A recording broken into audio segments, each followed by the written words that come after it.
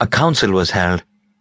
Once, after such an event, the villagers had smeared the dead calf with insecticide, and a panther who came back to kill had got poisoned and had moaned and roared around for 3 days before he had presumably died, though his carcass was never found. But better reason prevailed this time. No one wanted a repeat of that agonized moan to echo through the valley once again. A few days later, to everyone's astonishment, they found the old panther lying still near a goat track. A villager had bolted at the sight, but the cat made no attempt to follow him. People started throwing stones, but Spotty never stirred.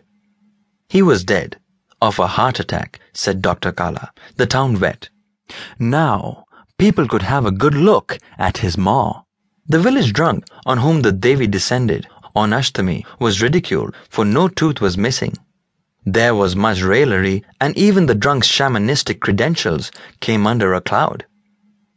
Panther or no panther, Gangua lost his job. People entreated with Shahaji not to throw Gangua out. What could the poor boy do in the face of such an attack? He was just a cowherd and not a bheem. But the acerbic Shahaji would have none of it.